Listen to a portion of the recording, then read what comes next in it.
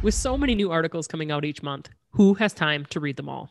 On each episode of this podcast, we cover one article in the academic field of game studies in 15 minutes or less.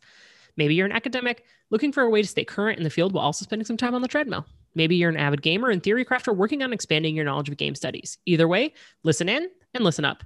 Hello, all. Welcome to Game Studies Review. I'm Alex Lane, joined today by Dr. Cody Reimer. Ooh, How's it going, I Cody? like that. I emphasized you this time. I thought you'd like that. Yeah, I do like that. Thank you. It's going well. Hi, folks. Yeah. I'm Cody Reimer. You may know me from previous appearances on Game Studies Review. Game Studies.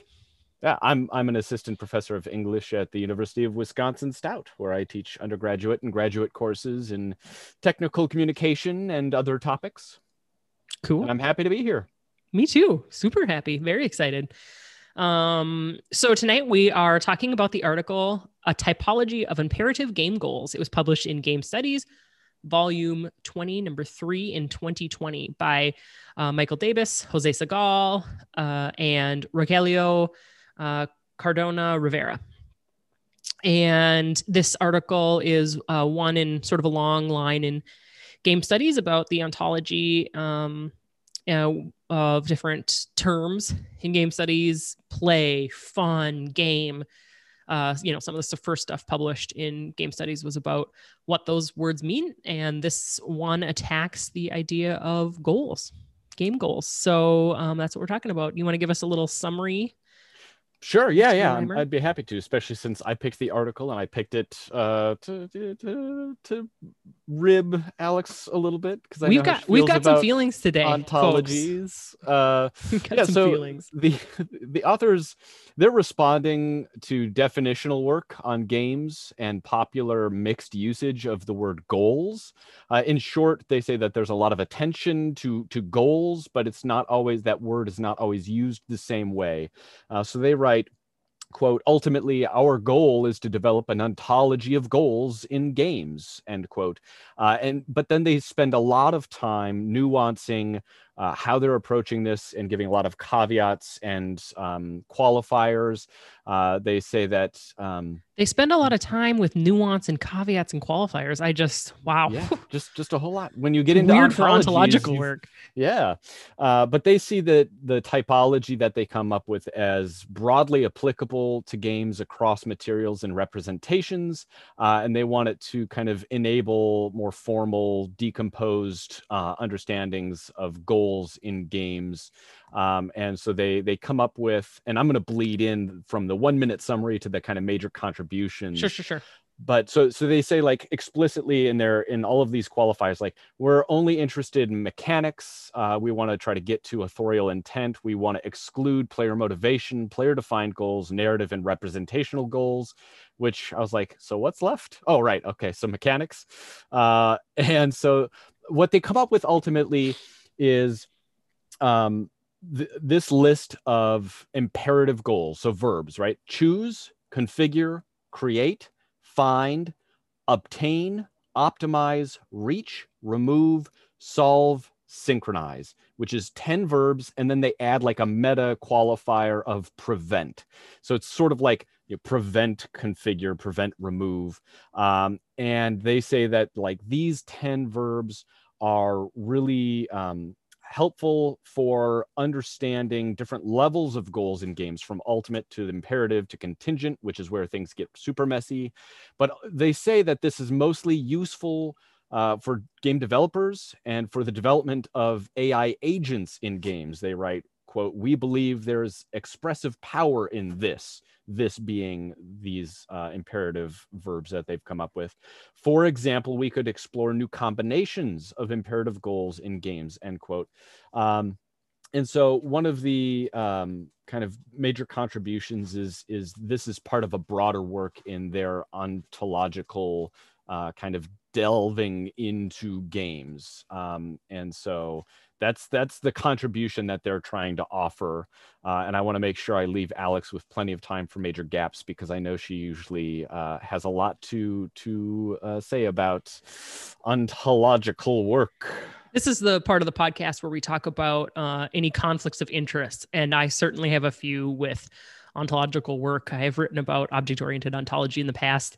I have some issues with it. But let me turn the gaps section here into a little conversation, because I want to note to self, hit the explicit button on the podcast this week. Tell me, what the fuck is the point of this? Like, these articles, article after article, book after book, parsing these definitions, they just totally lose meaning for me. Like, I'm reading it, my eyes glaze over. I am like, what is the contribution of this? What is it doing in academia? What is it giving to the community? If it's as they say, for game developers, then why is it in this academic 9,000 word slogfest? Why is it not bullets, readable, useful examples? Like, why is it the format it's in if it's supposed to be like implementable for game designers? Tell me. I want to know. I'm not trying to be a jerk. This is clearly smart work, but I do not get it. That's yeah. I think that the exigence is that the kind of purpose is like, it could be stronger, right? Like it seems like I don't want to say they're writing it for tenure, right? Like that's a low blow, right? I think they're trying to make a meaningful contribution, and I think that the way that they're trying to approach this is perhaps misaligned with the people who they say need it the most. I will say that since, and we're not really following our typical format, but I'll rebut, because I liked the article a fair bit, in the sense that I really appreciated, and I guess this is kind of getting into what I loved, but I really appreciated the nuancing with the scope and the recognition of the messiness and the limitations in not only trying to narrow their scope, but recognize identity and the situatedness of their choices. I think that they took really good care with the connotations and language. For example, choosing remove instead of eliminate or kill, right? I like that they're trying to apply this to all games and not just video games. I like that they recognize the mind body and they, collapse the Cartesian duality. I like that they recognize that even at this abstract level, things are still fuzzy. And while they don't name it, in part it's fuzzy because language is fuzzy. This is my problem. No, shush. This is my problem. Because like, you're saying they recognize all these things. And I'm not denying the fact that they say it, but do they actually recognize it? Like, are they actually recognizing Cartesian dualism here? Are they actually internalizing what it means for language to be fuzzy? And the fact that they have a situated perspective, which is probably pretty exclusionary of a lot of people in the game industry, people in academia.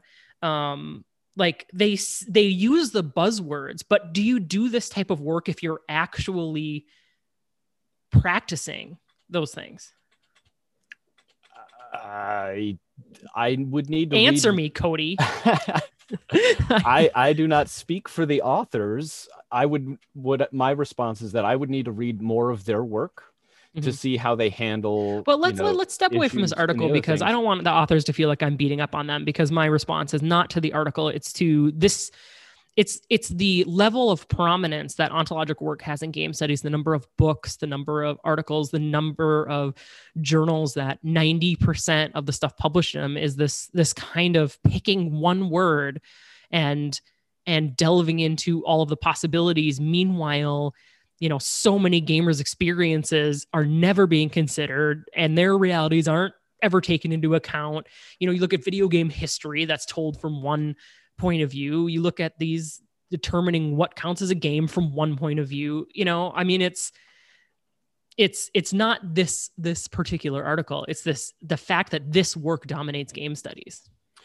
I think, yeah, and I'm not going to defend all ontological work and all of game studies, because I only picked it because I knew it would get a rise out of you, not because I am a staunch proponent of ontological work at all, let alone in game studies. But you do see it a lot in game studies, and I think you tend to see it a lot from Game Studies, the journal. Yes, and you do, absolutely. Part and parcel with their worldview and their kind of approach to academic work about games. And am I bitter that they rejected my article on feminism, telling me on feminist game studies? ethical feminist game studies telling me that it didn't belong there, maybe. But I do think you are onto something, because it doesn't really belong there. Well, no, it belongs in games and culture. Mm-hmm. Mm-hmm. I mean, if we're being clear, they have a very, clear area that they've carved out for the kind of work that they value, and this fits right within there. Philosophical, ontological, and maybe this is a rhetoric versus philosophy problem at its heart, because I want to know, like, what do we do with this? What do we do with this? I mean, a lot of academic work is taking something that's already dead and then just seeing how much more you can kill it. And I understand that for a long time that was what academic work is, etc. But like, we live in a very different world now, and real stuff's happening, and we have a chance to like make philosophies and ideas and perspectives that can actually like move the needle for gamers, right? Like your work isn't explicitly about identity or politics or anything like that, but you're coming up with theories that can be inclusive and useful across the board. I mean, if we're changing, big picture items for how we look at things. And this kind of like hammering down, delineating a word, I really struggle to see. Maybe it's just me. I just struggle to see its place as being useful today. I feel that way about a lot of the game studies scholarship I read, like even the stuff that I really like, even my own stuff, especially my own stuff. Like I look at what's going on in the world, and it's like my corner of academia feels very small and trivial. And then I look at this other stuff, the stuff that I really respect, coming out of game studies, and it's like, I need to be doing that kind of stuff.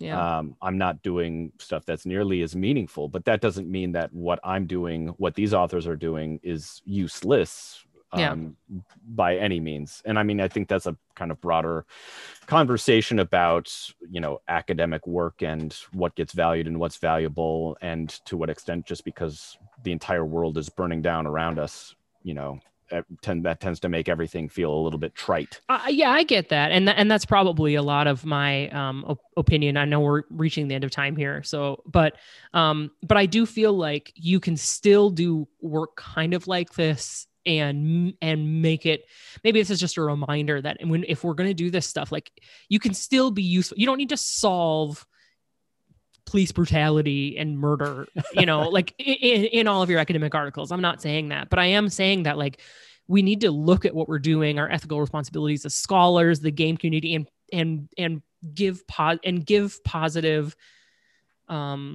contributions to the communities we touch. And maybe this does. I'm not a game design scholar. Maybe game design, or not a scholar, game designer. Maybe a game designer would look at this and be like, this is what I need to be able to do my job better. And if that's the case, then hats off. That's great. So maybe that can get into my my bottom line a little bit. One of the authors is in a games lab, so I mean, they have value. They think this is valuable. And maybe the contribution would be, if not in an academic article, that just makes me glaze over as I'm like reading through. Like, I'm just, it's a different format, I think, would have been really cool. But again, that's game studies. So that's game studies. Anything else you want to say here? I do want to say just one final note, because I know we're probably past 15 minutes. No, we're close. One of my moments that I think speaks to a lot of this is that they had really interesting methods.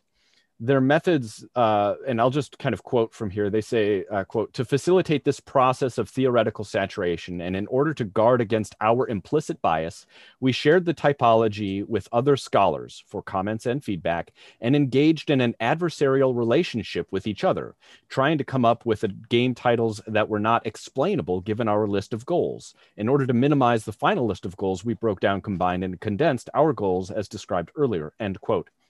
So this is not necessarily transparent in their methods.